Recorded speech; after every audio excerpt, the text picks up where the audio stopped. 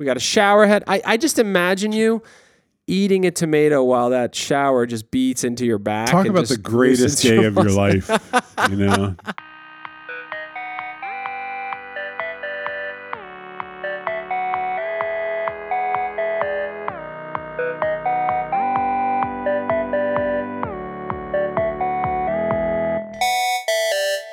Richard Ziotti. Paul. You know what's nice sometimes? Talking to another practitioner who's been at it for a while. Yeah. You know, because I talk to people and they're like, the first language I learned was TypeScript. And the first tool I ever used for making things online was Sketch or Figma. Yeah. And I'm like, wow. You're dating yourself right now. I know. No, that's okay. But, you know, there's something to learn here. There's something to learn from people who've been doing it for a while. Yeah. And I got to say, I'm excited to have this guest on the podcast. You've interacted with this person mostly it's through... Weird. You've We've mumbled at each other. Seeds. We got to give more detail than that. Little would our audience expect. This person's actually currently on the air listening to us have this conversation. Yes. Mike Davidson has joined us today. Mike, how are you? Great. How are you? And just for the record, I want to say my first programming language was BASIC on a VIC-20. The predecessor to the Commodore 64. Very good space we're in here now. Yeah. Oh my God. Mine was BASIC on Atari 800. So here we go. We just lost 80% of our audience, but it's cool. Mike, what is your current role? What do you do? Yeah. So I am the vice president of partnerships and community at InVision, which is a tool that many of you have probably used. We're a design prototyping tool. We are an all remote company, 850 some people with 0 offices. Holy moly. Wow. All right. And before this, you ran a big chunk of design at Twitter, if I'm correct. I did, yes. I ran the entire design and research team at Twitter down in San Francisco from 2012 to 2016. And then before that, I worked at NBC News, which acquired my company Newsvine, which I started in 2005. And then before that, ESPN.com. And then before that, I was in print design. It's been a long road. Okay. And last question before we get to the important question of the tomato seeds. Where are you calling from? I am calling from lovely, cloudy, misty, beautiful Seattle. There are 800 people at InVision. Let's talk about that for a moment. I want to also share my... I thought it was just Clark. Here's the thing. I have a conspiracy theory. They're fully remote because nobody knows where Clark is. And nobody ever will. I mean, it's just us three right now, so I can say this. There actually is no Clark. This explains why we couldn't get him on the podcast. We connected to the VC, one of the VCs, I guess, that funded InVision, and they're like, yeah, we'll get you, Clark, no problem. But that's and then not, it went dark. Listen, that's not why we're here. You know what? The hell with it. Clark, it's great to have you on the podcast. Welcome. Welcome. All right, so here's the thing I know about Mike, is at one point he sent Rich some seeds for his garden, and I don't understand why, and this is all Rich has told me about it, so I'd like to know more. I'm going to let Mike take it here. Why did I end up getting seeds from you, Mike? Well, this is, I think the story will be useful to listeners because there's something in it for you. You know, so I am not as into gardening as you are, Rich. I'm into it, but I feel like there's a kind of a cost benefit to it that I'm sometimes okay with, and sometimes I'm not. Like, there are things that I like to eat but that are just too much of a pain in the ass to grow, and you can get good versions of it at the store. So for instance, like an apple, right? Unless you've got like a ton of land, why would you put up a bunch of apple trees? You can get great Fuji apples at the store. But tomatoes are like the one fruit or vegetable that it is impossible to get high quality versions of at supermarkets. High-end supermarkets, Whole Foods, low-end supermarkets, they all have these really big, meaty, flavorless tomatoes. And they suck. You're making a great point. And people are listening are going to say, what are you talking about? My tomatoes are fine. If you've ever tasted a tomato you grew in the back, like that you grew, no, it's a whole other experience. A lovingly tended tomato. I remember once when I was like 21, a guy came into the office I was working. He was in his 40s. And I was like, what do you have in your briefcase? And it was tomatoes. And this, let me ask you, you think I want to see an image of Mike's avatar every time I bite into a juicy tomato? I don't. But this is what happened. It's a good association. So what was special about these? First off, how did you get these seeds? What club are you in? I don't remember how I found out about these. I think I read an article like in Slate magazine or something, and it was like the history of tomatoes. Like, how did we get to this terrible place with tomatoes? we have figured out most fruit, but tomatoes we have gone backwards on. And so what happened was several decades ago, they started breeding these things for color and durability. Supermarkets want to be able to have a bunch of it shipped from across the world and have it live on their shelves for as long as it needs before it spoils. And they want customers to walk by and think, oh, what a beautiful, juicy tomato. I want 10 of those. And then consumers get home and they realize what they bought and they're generally not happy with it. And so this guy named Harry Klee, he's a horticulturalist in Florida, decided one day, about 10 years ago, I believe, he decided one day that he had enough and came up with this variety called the Garden Gem. And he ran it through all of these tests with real humans to test, color and taste. And long story short, he bred the perfect tomato. And he started making these seeds available to people because he wanted to continue to improve this tomato. And so I bought some of the seeds. I sent some to Rich, and I've sent hundreds of them to other people. And it's really just a great way to improve the tomatoes that are in your life. They are lovely. I'm going to try to describe it. It's sweet, but it's like it has a tinge of savory. It's like someone sprinkled a little seed. It's really ridiculous. And my wife saw me crying in the garden alone, and she said, "What's wrong?" And I said, "This is so beautiful." Okay. Okay. Yes, Paul. So you don't understand. This could be the next 45 minutes. No, of the I understand, podcast. but no, I want to pause because here's the thing. Yeah. So I'm getting this about the tomatoes, and I understand this. I have only had really one interaction with Mike in my life. I've observed Mike's career for a long, long time. Yeah. One interaction. I was typing something on Twitter, maybe something about showers or shower pressure. Okay. And chatting with folks. And then all of a sudden, out of nowhere, this designer I respect greatly is just like, this is the shower head you need to use. Yes. Okay. So what I want, Mike, I want you to explain the shower head. And then I think we need to drill in a little bit on your evangelical enthusiasm for things. Okay. So what is this thing? Because I didn't buy it, but I regret it every day. Okay. So by the end of this podcast, we need to turn you into a consumer of this product, Paul. Okay. I may actually just buy you one on Amazon as we're talking.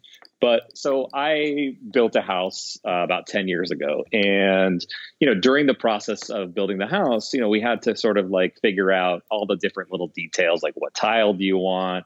What floor do you want? What windows do you want? All that stuff. But then there are all these things that builders pay no attention to at all. And a lot of those happen to be inside of bathrooms. I'll give you an example, a non-shower head example, but it is in the shower. So, almost every shower that you get into has the controls right underneath the shower head. That is the one place that you do not want the controls. It's literally the worst place that you could put controls, because when you get in, you've got to turn the handle and then get doused with cold water immediately before the water gets hot. So it's a huge pain in the ass. So anyway, we had our controls placed over, on the other side of the shower, which was nice. But then we thought about hey, these typical beautiful shower heads that these builders, generally like to install, who's to say that that's the best shower head? I have used plenty of these giant, opulent rain showers inside of hotels that are just horrible, right? Terrible water flow, terrible body coverage. And so what happens with these really high, quote, high-end shower heads is they have so many holes on them, but each mode only uses 10% of the holes. And so it ends up being a really terrible experience. So I found this shower head made by Kohler. It's called the Flip Side. And I tested it. I tested a bunch of these shower heads as the house was getting built. And I tested this Flip Side shower head, which is a really unconventional design. It has 4 modes, and each mode uses every single hole on the side. You flip it 4 ways, and each mode uses every single hole. And as a result, you get 4 totally different shower experiences, but they're all very, very high pressure, and they all feel amazing. And so over the last several years, I've just been telling everybody that I know about the shower head, and only a few, I've probably sold 500 of them or more. And I've only had a couple people tell me, that they didn't really like it. Everybody else seems to be pretty happy with it. I just looked it up. It's not expensive. It's $47. How expensive are these seeds, Mike? The seeds are free, basically. So the way you get the seeds is you got to find this guy. He has a page on one of the larger social networks. Just search for Harry Klee tomato seeds, and you just make a donation to the University of Florida horticultural center. I think I donated like $20 or something like that. And then he sends you seeds. 100 seeds, yeah. But I have a bunch of seeds too, so if people want them, just send me an email. I'll just mail you seeds too. I swear to God, first of all, I would listen to 140 hours of this content. This is no. This is like a human wire cutter. It's kind of interesting. It's the mic cutter. It's the mic cutter. Just very exciting. Are there other things on your list where you're like, if I can just, people need to know? There's one thing that isn't so much like a product, but one of my friends, Dan Cederholm, who you guys may know as well, the guy who started Dribbble and Symbolbit, among other things. I saw him at a web conference 15 years ago or so in Portland, and we were just shooting the shit, having a beer, and I can't remember how this topic came up, but he was like, I eliminated shoelaces from my life a year ago, and it was the best decision I ever made. And I was like, that's a great idea. And I tried it myself. And so I stopped buying shoes with shoelaces on them. I just basically started finding all the cool slip-ons out there, cool sneakers, Vans, those sorts of things. And over the last 15 years, I have amassed a collection of laceless shoes that makes me think I could really never go back to shoes with laces on them. They're great at airports. You can slip them on, you can slip them off. You don't have to worry about, double knots and, all that stuff. And it's just been one of those things that I feel like it's a small thing, but I feel like it's done a lot to help me simplify my life in a really small but cool way. See, we're hitting on a theme here, right? I mean, we are first off, all of these things that you've just described, none of them require you to be wealthy. And I have bought iPhone cases to fill an empty void in my life. I have a friend who used to say an amazing thing, which was, I don't like to buy stuff from my stuff. Yeah, it's a great quote. I think about that every time I have to buy a new case for my whatever. I'm like, I'm buying stuff from my stuff. Yeah, I'm way too deep. Well, it's that sound. The tape that Amazon uses on their boxes has string in it. Yeah, the sound of waste.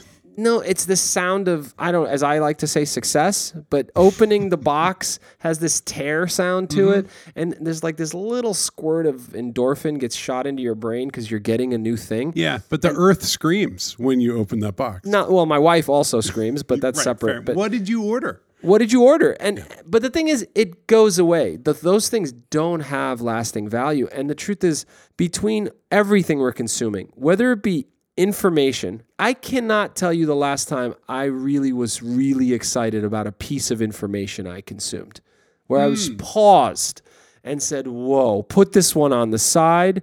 It's so good. It's because whether it's Amazon boxes or just my phone constantly screaming at my thigh because there's more stuff coming at me. Oh, you know how many things Twitter's bookmark feature? Yes. You know how many things I've probably bookmarked on Twitter? How many tweets?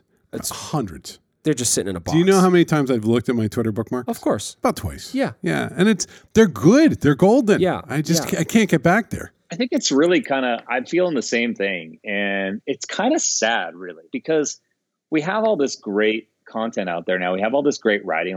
There are great articles, great books continue to be read. But because we have so much other information competing for our attention, it feels like a burden to read even a 10-minute article. You save up all your articles in Instapaper. You wake up on Saturday morning and you're like, 42-minute read. 10 years ago, you're like, wow, there's an amazing 42-minute long article in the New Yorker that I could read. That's fantastic. And I worry that the deluge of information over the last few years has made us, A, less likely to want to read things of more substance. And B, like you said, Rich, it's gotten us to the point where it's not even as enjoyable. No. Well, which is really, really this is what's tricky, right? It's like fitness. If you don't, I have gone back and said I'm going to read books again. I'm pretty serious about reading. It takes me a minute to get used to reading long things. It's not. It's so bad. And then you're locked in, and then I'm like, great. I really remember why I love reading literature. But then things get busy. And now 4 months goes by and I haven't read a book. I think I'm in an even worse state than you. I was reading a book recently. It's called Educated. It's very popular. It was a big top seller for the last year or whatever. It's really good, really engaging. And for no reason whatsoever, I'm on the train and I'm in the middle of a paragraph and I slide up from the bottom of my phone and I just start going and looking at other shit. Of course. For no reason. I have no reason to move away from the damn thing. It's just because all the other stuff is right there, right? Why can't... It's not just that. You need to actually finish that book and not start other books. That's also hard. That's also hard. I did finish the book.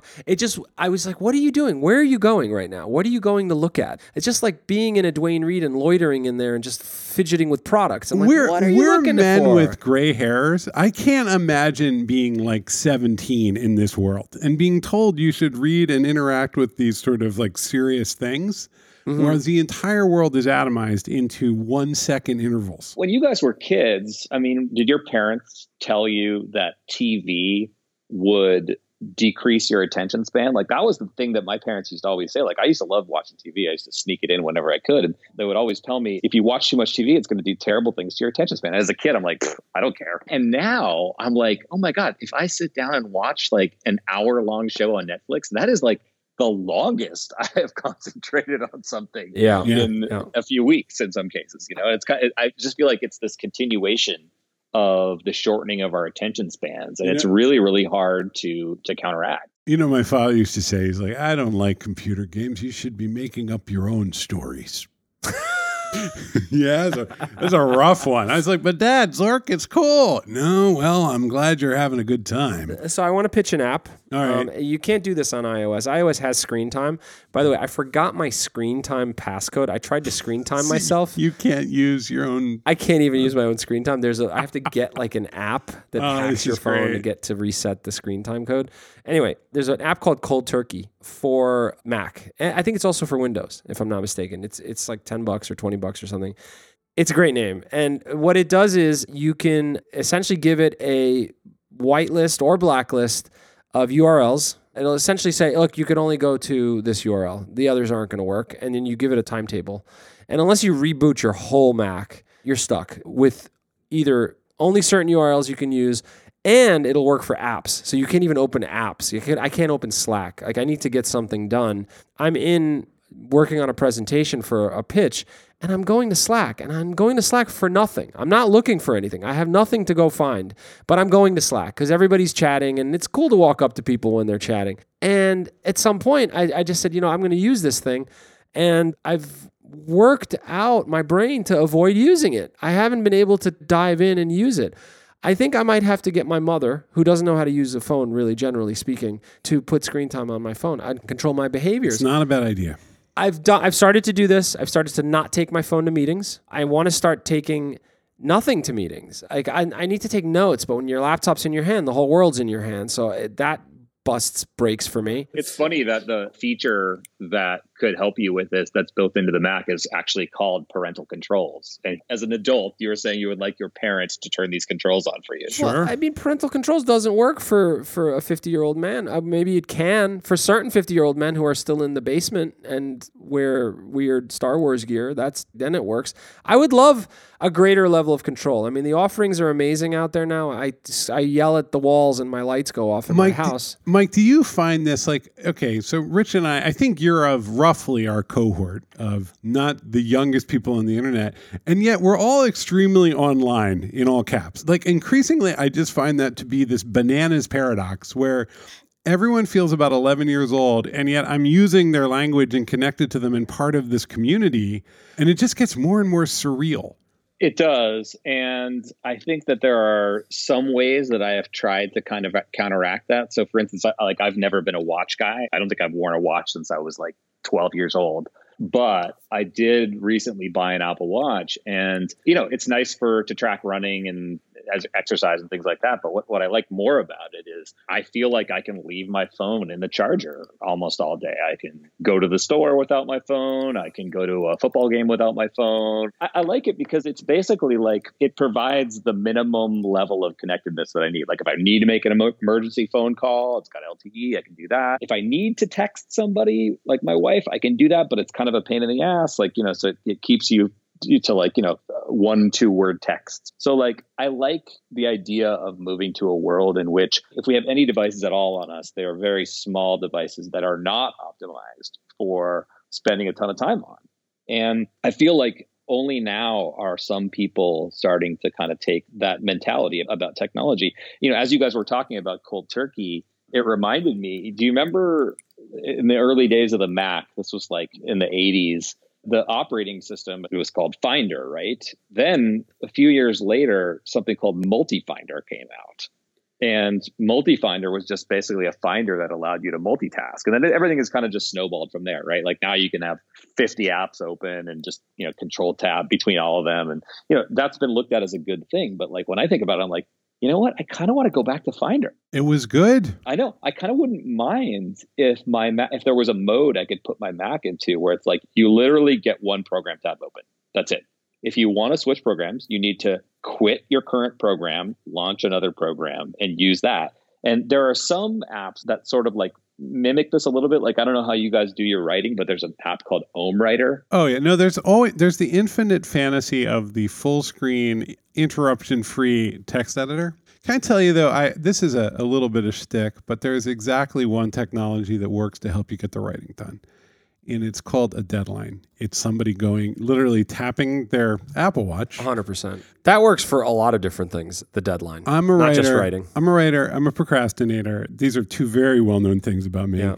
And there is absolutely nothing. I have tried because one of the ways I procrastinate is to optimize my writing environment. And it doesn't freaking matter. If somebody genuinely feels bad and I'm making their day bad by not getting my thing done, I will write it on bark in my own blood. Well, there's another component to this, right? It's that there's a human being, right? It's why I don't need my trainer anymore.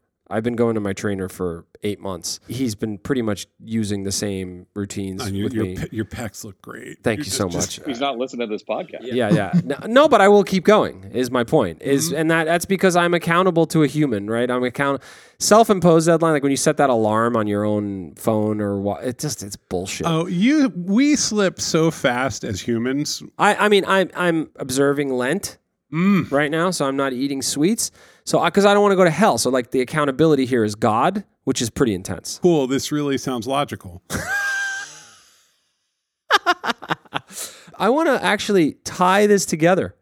I want to tie custom tomato seeds, a beautiful shower head, and I guess we're talking about unplugging in a way, or focusing, or our attention span and whatnot.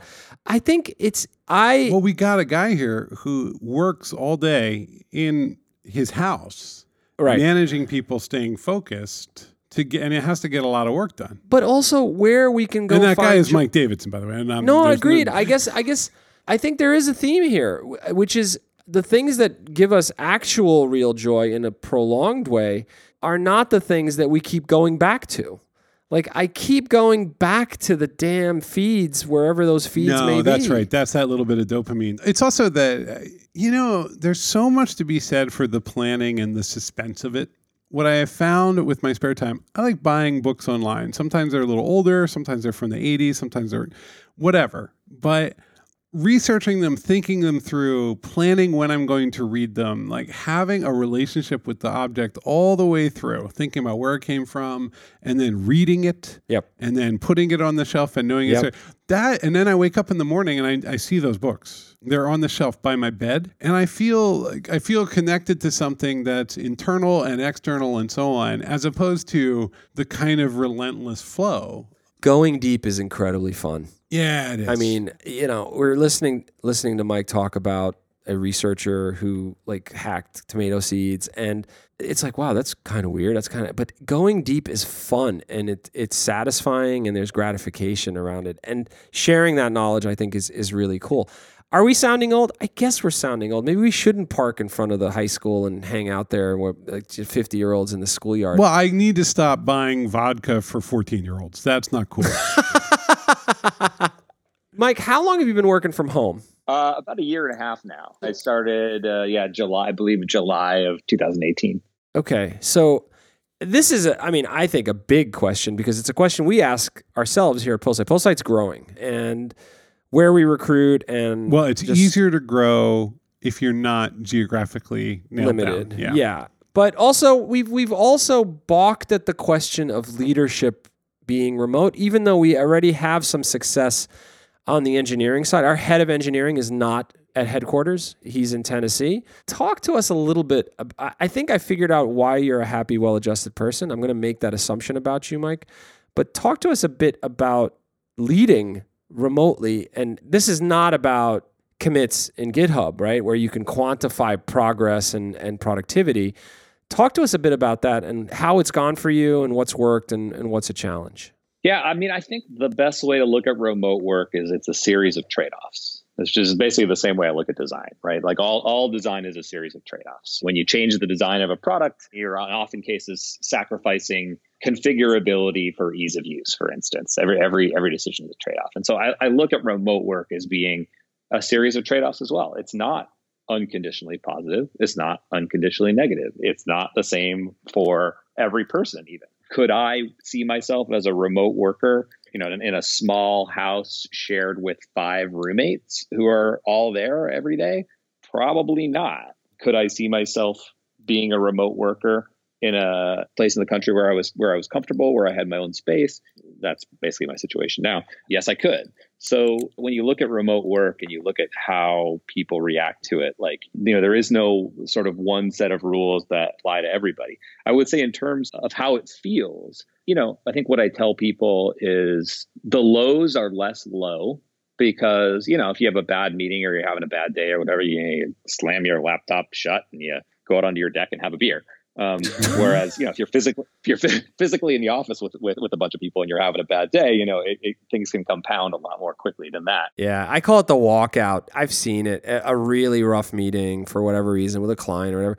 And the person just takes their jacket and takes a walk. Yeah. Is usually what happens. No, but it's true. When you're in an office, you can't walk away from the disappointment of others. No, you leave the building. I think you go for a walk. And that doesn't always happen, right? Like sometimes you don't leave the building and you stew and things get worse. So anyway, the lows are less low. But I would also say in many cases, the highs are less high. There's really something to be said for being physically in the trenches with people. Maybe you've been working on a big launch for 6 months and it's a bunch of you in the same room together and like you're ready to hit the switch together and watch what the reaction is on Twitter and what happens with your stats and all that. Like doing that all while you're physically in the same space together, does provide a high that I think doesn't exist to the same degree that it does in remote companies.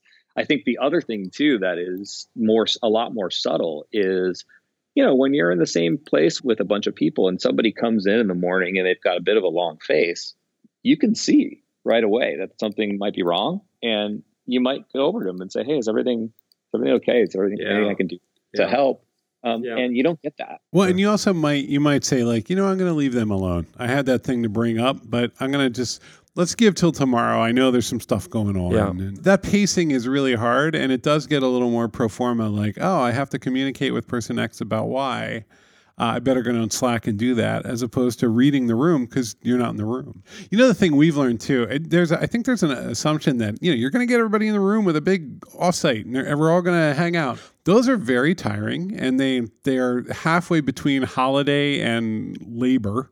They can be exhausting. They're not the same as that sort of slow burn, direct interaction over time. And so to me, I always thought that would be the fix. Like, well, we'll just all hang out for a week, and that'll build and it's key, builds the community, but it's still not quite the same. It's a different world. As a leader, Mike, how do you motivate remotely? How do you get people excited about things? Yeah, well, I mean, I think it really all comes down to everybody feeling like they've got a common goal to go after. I have a much smaller team at InVision than I had at Twitter. At Twitter, my team was 100 people. At InVision, it's just a few. I'm not running the design team. So it's a different management job altogether, managing a team that small. But the advantage that we have at InVision is we all know where we're going. We all know what the purpose of InVision is and where we want to take things. The only disagreements are like, how do we get there? Which is, I think, typical of most successful businesses out there. I think Twitter was probably the atypical example where, you talk to any employee who works there and they all kind of want a slightly different thing out of the service, right? Some people use it for to get their news. Some people use it to catch up on celebrity gossip. Some people use it to catch up on sports scores. Some people use it for direct message, private conversations. Like, it's such a versatile service that, I think that's served it well over the last 12 years that it's been a product, because it's allowed so many different disparate use cases to emerge. But it's also been very, very difficult to get people on the same page about not just about what to do, but what not to do. Like, where should we not take this product? What resources should we not spend building things that should not be part of this product? And so I think, getting back to your question, I think whether you're remote or not, having a common goal, having a North Star that, that everybody kind of believes in is really, really important. In terms of management hygiene, yeah, I still have video one-on-ones every 2 weeks with every member of my team. We do interesting things sometimes. Like, I ran the InVision Studio design team for a few months temporarily, and we started doing these science fairs, we used to call them. So, rather than have these kind of long meetings where people are going through PowerPoint decks, we would just have people sign up for the science fair and show off an actual thing that they built. So, a bunch of people just kind of log into Zoom, and, you got 100, 200 person meeting, and it's, a bunch of engineers, a bunch of designers, product people, and people are just going through their stuff. Like, hey, here, I just built a new sign-in screen. Here's how it works. And it's 5-10 minutes a person, very casual, but it helps really remind people of what's going on around the company, because when you are remote, you don't always see it.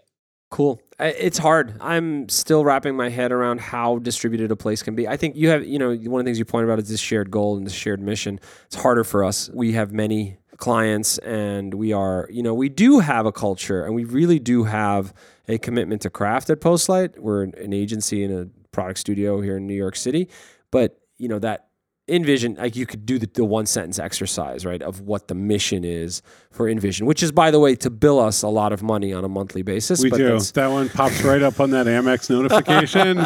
Oh, there we go.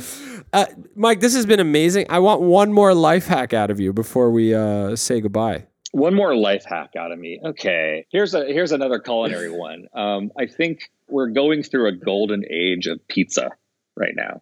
In the 80s, 70s, 80s, 90s, whatever, most people in the United States were subjected to this very mass market pizza. And then, the first time you go to Italy, you have pizza over there and you're like, what is this? This is something totally different than what I'm used to. Like, it tastes fresh, the crust is thin, it's beautiful. What is this? And then you obviously you do the research and you realize, oh, they've been making pizza like that in Italy for a long time. Yeah. What's happened though, I think over the last 10 to 20 years, is that America has wised up to that style of pizza. And so in almost every major city in the US now, you can find a place that cooks either Neapolitan style pizza or like semi-Neapolitan style pizza, thin crust, high temperature, great ingredients. So that's great. But what most people don't know is that it's actually very easy to learn how to make that stuff yourself at home. You don't need a pizza oven. You do not need a giant wood-fired pizza oven in your backyard. You can get one. It's true. It's the dough. The dough takes a little bit of work to master it and get it to a good place, but it's true. It's not that hard. Okay, so with dough, here's my. You're right. It takes about, I would say, maybe like 4 or 5 tries to learn how to make dough. So let's give yourself like a month basically, and you'll know how to make good dough. The easiest, best recipe for beginners, I think, is just look up Roberta's pizza recipe in the New York Times, and it's super easy to make. You can make it the same day. You don't need to ferment it for like a week, or grow your own stupid sourdough starter and keep it in the fridge for a year. You don't need to do any of that stuff. So that stuff, is not hard to learn. And then really you can make pizza that is as good or better than you can get at these Neapolitan places. For, you can do it on a gas grill, which is what I do. So I've got a gas grill outside that I just put a pizza stone on top of the gas grill. In the wintertime when it's cold, I just do it inside of my oven. Once you start making pizza yourself, you'll have a hard time going to pizza restaurants ever again, because it's easy to make and it's great, and pizza is the best food in the world. It's a good life hack. I want this life. No, I want the life, not the hack. We have to go. He's got loafers on. He's in the shower. He's eating tomatoes. I mean, look, enjoy life is what I want to call this podcast, this particular episode. Yeah, well, I mean, maybe we shouldn't live in a giant megacity where capitalism's on full blast in your face at every freaking minute. I have a great suggestion for everybody. Yes. Something I'm pretty sure, if you don't know about this, Mike, you will love this. There is a video blogger in China. Her name is Li Ziqi, Ziqi, Liziqi. And go watch her videos, because she does things like make bamboo furniture utterly from scratch. She goes out to the forest, gets the bamboo, makes the furniture. Then she's like, you know what? I'm going to make, I want to do some calligraphy. So I'm going to make the brushes. Which means I have to. So she deep dives. That's what this is about. She has to go. It's like classic Chinese craft. She has to go get the hair from the rabbit to make the brush. Then she has to make the paper, and then she has to make the ink. There's some charcoal involved, and it's months. These things take months, and it's just the most soothing and informative videos you will ever watch. Very cool. So you're saying we should watch these purely for the watching part. You're saying you don't need to then do what she does. You're saying just watching her do it is soothing. Well, it gives you a lot of context. She's unbelievably popular in China. She represents, a really specific sort of agricultural historical ideal. And it's fascinating to see in comparison to kind of what our rustic heritage is and how we think of things in America as being like sort of pure and simple. And that difference, like the way the furniture looks, the way the experience is, the way the food is prepared, it's very, very different, but it's the same emotional connection to something that feels pure and real and sort of beautiful. So she makes her own clothes, and then her grandmother's there and she makes clothes for her grandmother. It's spectacular as content. Oh my gosh, all her videos have tens of millions of views. Yeah, and that's just on YouTube. Like when you get to the Chinese platform, she's even more popular. Yeah. This is a global superstar quietly making videos slowly about her life on the farm. She moved away from the city. She went to the city when she was like 16, and then she said, I'm going to go back to my grandmother's. I'm tired of all this. Very cool. I'm like clicking through. Very cool stuff. All right. Very cool. I feel like a failure right now. No, we did good. We did good. I don't know. I feel like I should go do some. I'm going to make soap this weekend or something. You should make some soap. The Lebanese are famous soap makers. Final tip. If you live in Brooklyn, there was a incredible Neapolitan pizza restaurant called Franny's that is not open anymore. But the people who started Franny's opened a place called Brooklyn Larder. That's like this specialty goods shop. They still sell the Franny's dough frozen. If you don't want to go through the whole hassle, it's on Flatbush. Go get some dough, make some delicious Neapolitan pizza, shower afterwards with some strong pressure. Call it a day. Mike, so is there anyone that you would like to get in touch, anything you're looking for, and how can people reach or follow or be in contact with you? You can find me on Twitter at Mike Industries. Yeah, if anybody wants any of those seeds, I've got a bunch of them saved up from last year, so I'm happy to just drop some in the mail for you. Otherwise, I'm just a designer. Mike, this has been an absolute pleasure. I've really enjoyed this. I feel better about my life just talking about this stuff. I don't know if I need to do any of it. You need to do some of it. Okay, fine. You just can't get away from craft. You can't get away from quality and a focus on quality. I think it makes you happy.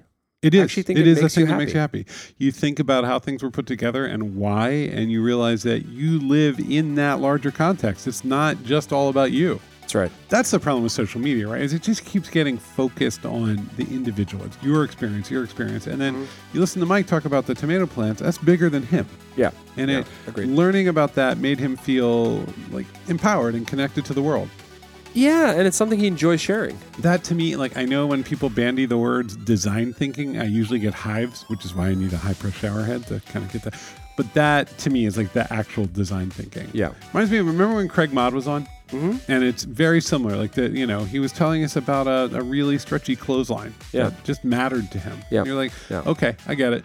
So look, if somebody wants to talk to us, all you got to do is send an email to hello@postlight.com. Speaking of craft. Yeah, we like to build things for people that are good. Yes. Design, engineering, all across the board. You can follow us on @Postlight. We do lots of great events. There's just a lot of wonderful ways to connect to Postlight. And the most important one is to either send that email or come to postlight.com. Yes. Website on the World Wide Web.